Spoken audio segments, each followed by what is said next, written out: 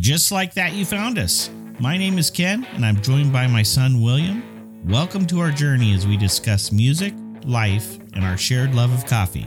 This is Studio 36.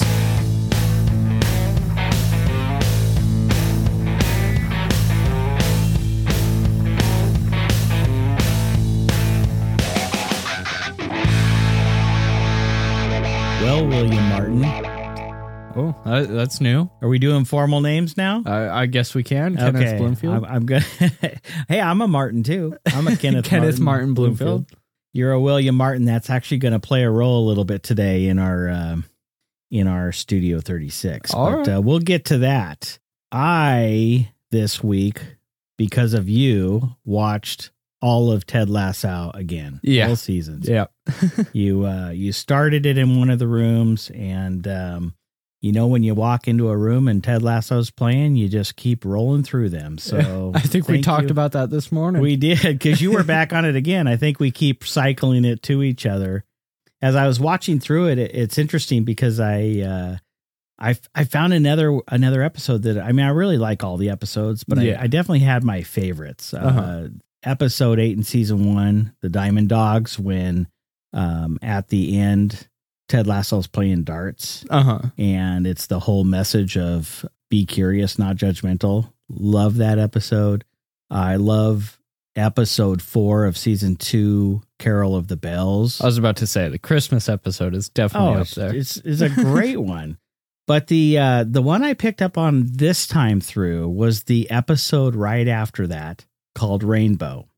And it's I'm assuming the title of the episode is after Higgins' favorite song with his wife, Like a Rainbow, from the Rolling Stones. And that's how it ends.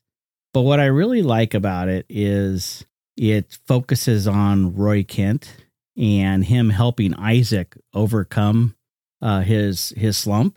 Yeah. By taking him out to play with some footballers in the city and have some fun and remind him that it's a game and we should have some fun.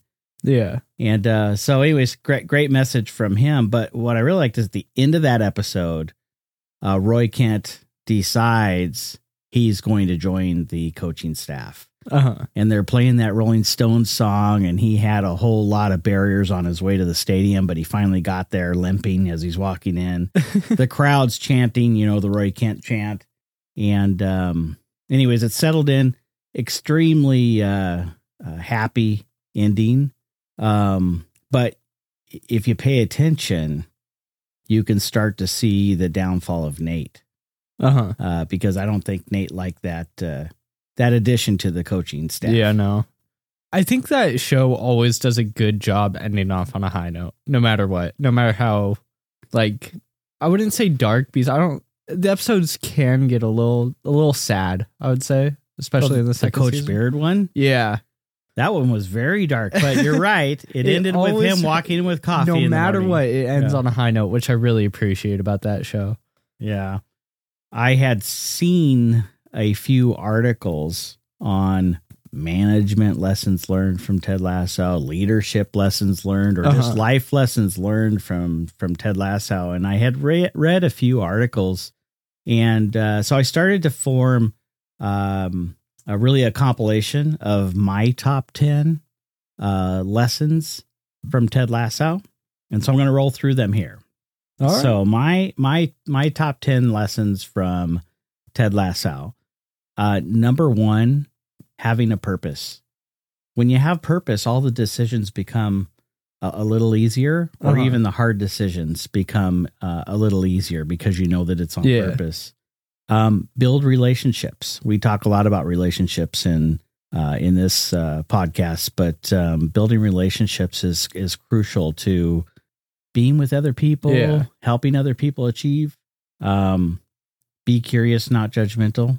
I know we get that from the one episode when he's playing darts. I combined relentless optimism. I feel like Ted Lasso has relentless optimism, and I think that just more often than not plays into his favor. I love the advice he gives to Sam: be a goldfish. And I think that's something that you've told me before. Like when I was way younger. Yeah. You know, when you're on the pitcher's mound in Little League, or if you're in goal, when you're in youth soccer, definitely those two roles.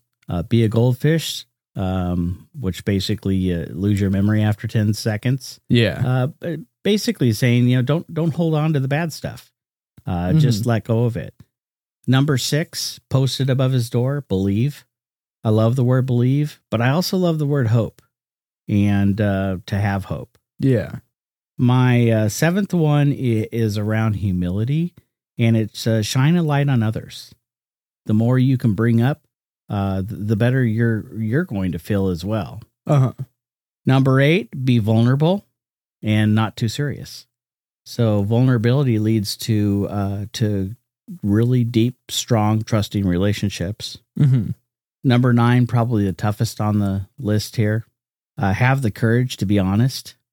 Sometimes you need to share some hard news with somebody, whether it be, you know, with friends or family or at work. And it takes a lot of courage, to be honest. And then the last one I really liked, and I didn't write it, but someone did, and it really resonated with me.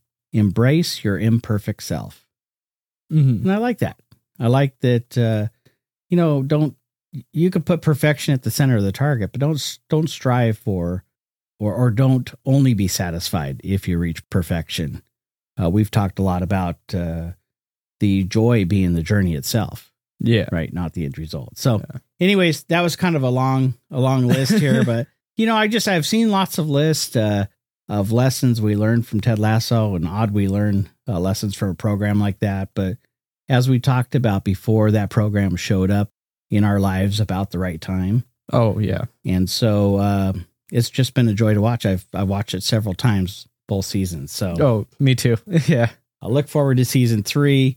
I hear it's only going to be a 3-season, you know, program, but I'm sure it's going to be just as good. Yeah.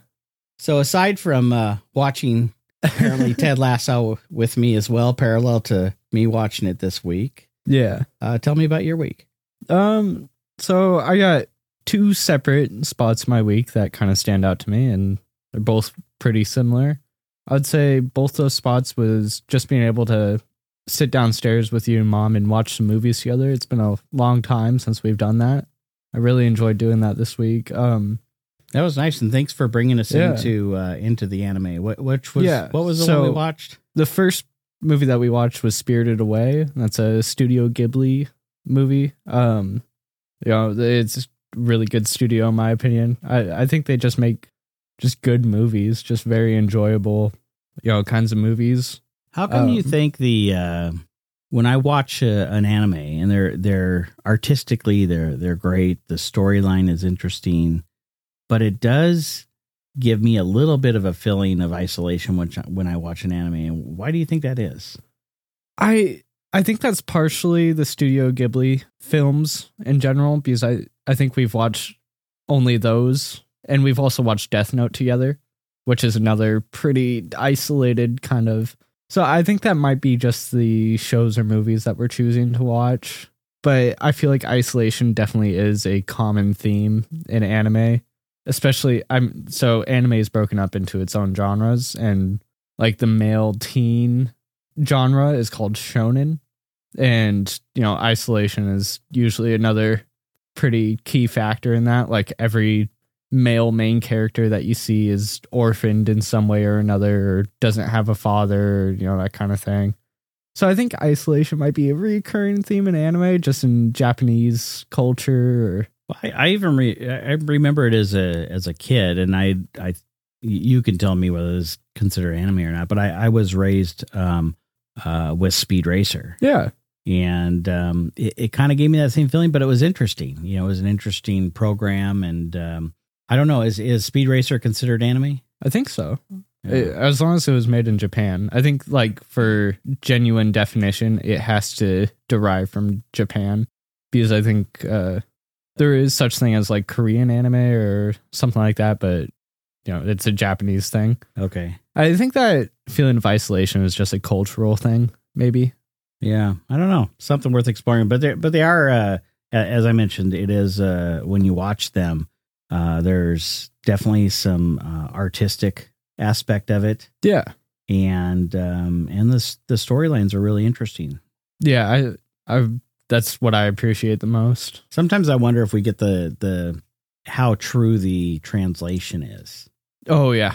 I mean, you watched a little bit of Squid Game, right?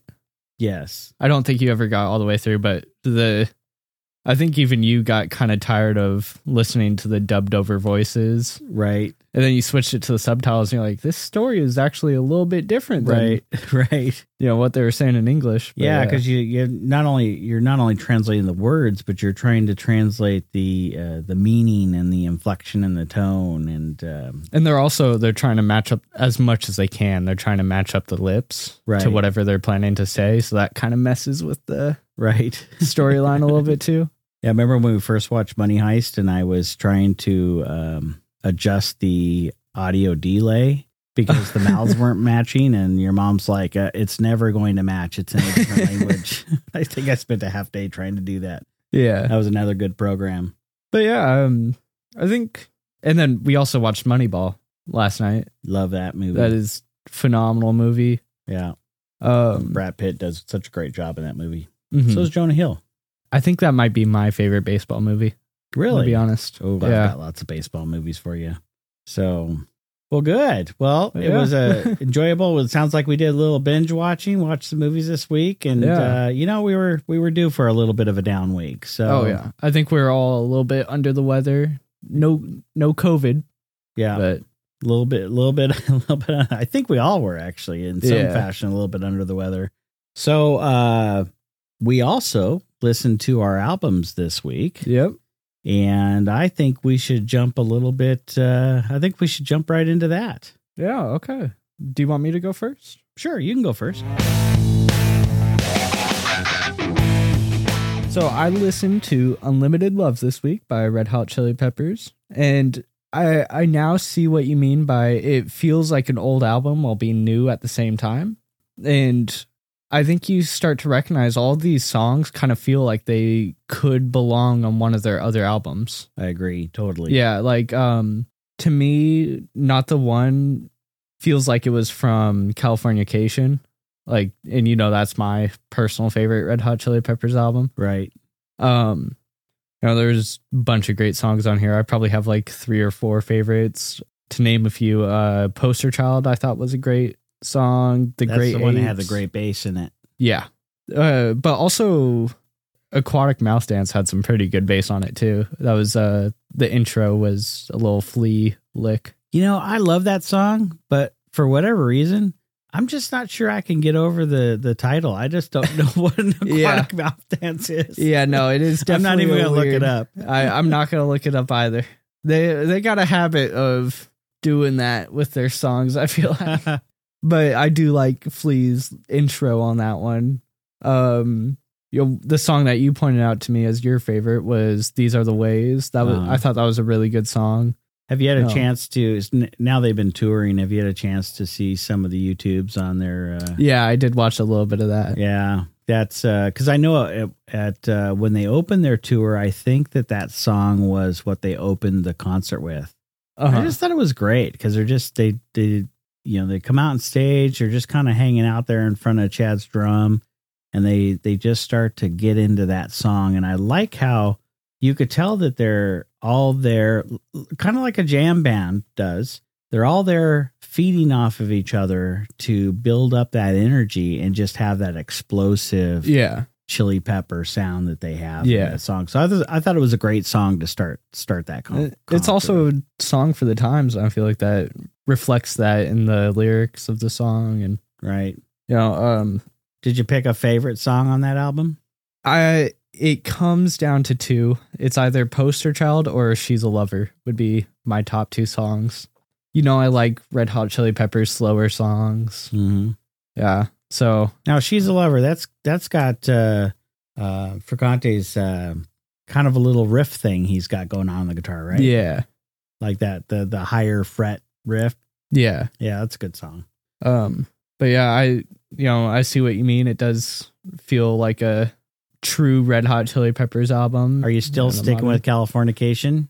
It's tough for me because, like I said, this feels like, it has a lot of the best elements from Californication, a lot of the best elements from Blood Sugar Sex Magic.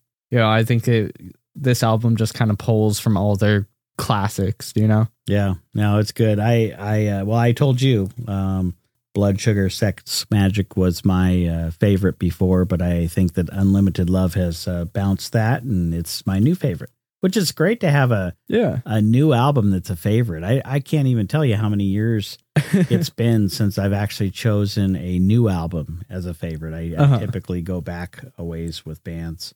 Well, I was listening to Salad Days this week from Mac DeMarco, and that I already liked the song Salad Days, but it was fun to really listen to a little bit more of the album itself. Mm-hmm. I was curious about the album, of course, the album title. You know what Salad Days refers to? Not off the top of my head, no. Salad Days is when you're young and your life was without worry. And it was also referenced in Shakespeare's Antony and Cleopatra when Cleopatra referred to her salad days when she was green in judgment. So think of salad days as, that time in youth where you've got a little bit of time to burn and you don't have a lot of worries. Although I know that's tough to think about, not having worries in your teenage years, because they seem like monumental worries. Yeah. But that's what Salad Days is about. So Salad Days is a more personal album for Mac DeMarco than his previous ones. And previous one, this is his second studio album. Yeah.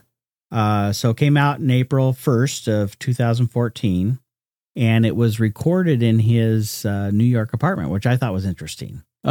So he used an old reel-to-reel and recorded this album there. So my songs that I liked on here, I liked the song "Treat Her Better." I think the lyrics are, treat her better, boy. If having her on your side is something you enjoy. I thought, well, that makes sense, right? Treat her better. Yeah. If you want her around. I really like Chamber of Reflection. It was, again, we talked a lot about isolation, and we talked a lot about isolation with Justin Vernon, Bonavere. And I think that Mac DeMarco referred to, isolating in his apartment for this album. Sometimes you need to get in that isolation to get your mind in the right space. Yeah. To be able to make this type of music. So I think that's what Chamber of Reflection refers to. But I'm going to stick with Salad Days as my favorite. That's just a happy song. It totally is.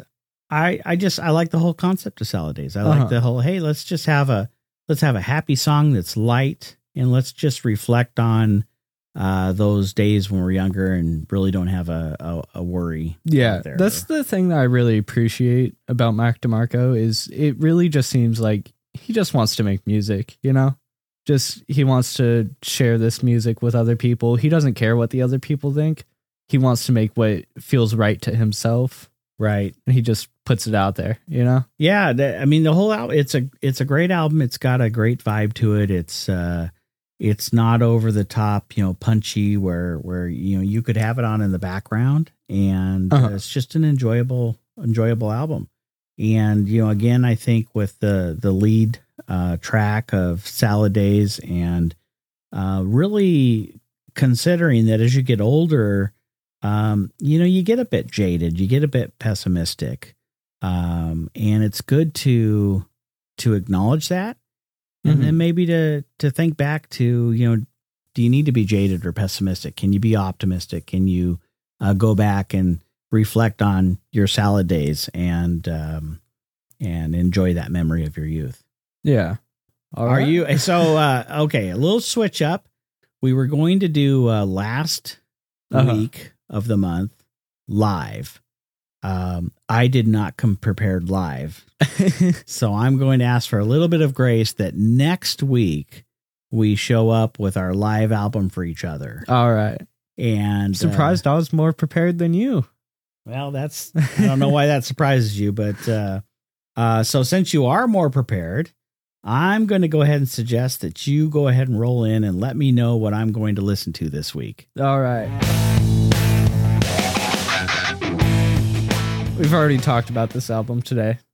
I wanted to give it as a follow-up. I'm sure you can already guess what album it is. Californication, Red Hot Chili Peppers. Back-to-back Chili Peppers. I think there is some songs that are just worth listening to this week as a follow-up to listening to Unlimited Love. I know you've had that album on repeat lately. So I feel like this one is, as we talked about with Def Leppard, I feel as if it's a little bit more raw and natural compared to, not that Unlimited Love isn't, because they try to keep that sound, of course, just production quality, just, goes up with time and all that kind of stuff. But, there's a lot of my favorite songs end up being on this album. So it has the same ingredients, right? It's the same band members and Fricante as well as Rick Rubin producing. And so this one's, I believe, Californication's from 99. Yeah. Okay. So tell me a little bit about why Californication is your favorite. It's more specifically because of one song, I'm going to be honest. I love all of Red Hot Chili Peppers music, not all, but, pretty much all of Red Hot Chili Peppers music. But I really enjoy it when they do the slower songs. And I think one of their prettiest songs is on this album. It's called Porcelain. Okay. So I want you to listen out for that one. But there's also other great songs on this album. It's, I don't really know how to put it into words. Well, I'm going to listen to it and we'll put it into words. It was before my second favorite album. So I'll listen to it this week with your ears, and who knows? Maybe it will remain my second favorite album because Unlimited Love probably pushed it to 3. But I think we change, we evolve in our tastes, and maybe I've evolved in my taste to the Chili Peppers. Here I figured out how to put it into words. So compared to Blood Sugar Sex Magic or Mother's Milk, this album just kind of feels almost more mature. I think that also just I totally get that. Yeah. Of course there is a couple of less mature songs on this album. You'll see that towards the end. I don't think I need to name off the name. You'll recognize it when you get there. And that's also referring to earlier of we don't quite know what that one song off of Limited Love means. Right. But I think Red Hot Chili Peppers has a habit of doing that. They aren't going to let go of that. Well, it sounds good. So this will be our second Chili Pepper album this year. I imagine we'll have at least one more. Yeah. Maybe 2. But no, I'm all up for listening to Chili Peppers this week for sure. All right. So my pick for you this week, we're gonna go back a little bit in time here. We're gonna go before the 80s. Okay. And this artist was born in the Bronx and grew up on Long Island. He launched his solo career in 1971. And he just happens to have your same name, William Martin. But his last name's Joel. Oh. So we're talking about Billy Joel. And the album that I wanted to put forward for you was his 5th studio album. Now, mind you, Columbia was about to drop him because of low album sales. And so his next album, which would be this one, was really the proof point for, were they going to drop him or not drop him? Not only did they not drop him, but it became Columbia's best selling album ever. And it is the 1977 album, The Stranger. So I'm going to give you Billy Joel, The Stranger. There's some fun songs on there. Moving Out is a good song. I think that's the lead off track. I think that was my pick for our albums last year. See, I think it was another one on that album you picked, but we'll see. Did you pick Moving On? No, I think didn't. one of us did. No, I didn't pick Moving Out. I'll tell you why I didn't pick Moving Out. I'm not a big fan of sound effects in songs. And I thought the sound effect of the car, I get it. The person's moving on, right? I thought the sound effect of the car was unnecessary in that song. Yeah. And for me, it's like, I like the song until it gets to that point. I'm like, well, that's not really necessary. That's just my own opinion. So it's not my favorite, but I do like the song. I love one aspect of this album. It doesn't necessarily become my favorite song, but I love the way the Stranger song opens with piano. And it has this kind of loungy groove feeling to it. But then the end of the album ends with that same piano. So it kind of creates a little bit of a theatrical sense, or at least does for me, of this piano person opening up in a lounge and then taking the listeners or the audience to different places and then wrapping back up right where you started. And so I really like the beginning of The Stranger. There's some great songs that have been played for years, of course, like Just the Way You Are. It's a great song. Only the Good Die Young, another great song. She's Always a Woman, which I thought that's what your pick was last year, but I don't recall. And but my pick is a song that Billy Joel wrote, inspired, I believe, by his visits with his father in Vienna, and it's the song Vienna. I love the song. Oh yeah, I'm pretty sure that was your pick, right? It was definitely my pick. I like how that song just transports you to I've never been to Vienna, but it makes me want to be there. In fact, I think that was my main comments last year when we went through it as a Diamond album, is that it is one song that actually makes me want to go visit the place that the song is about. So super powerful about that. I'm excited to listen to it. Yeah. So for the week, I get another Red Hot Chili Peppers album, Californication, and you're going to listen to the 77 album from Billy Joel, or William Martin Joel, The Stranger. All right. So enjoy. I will.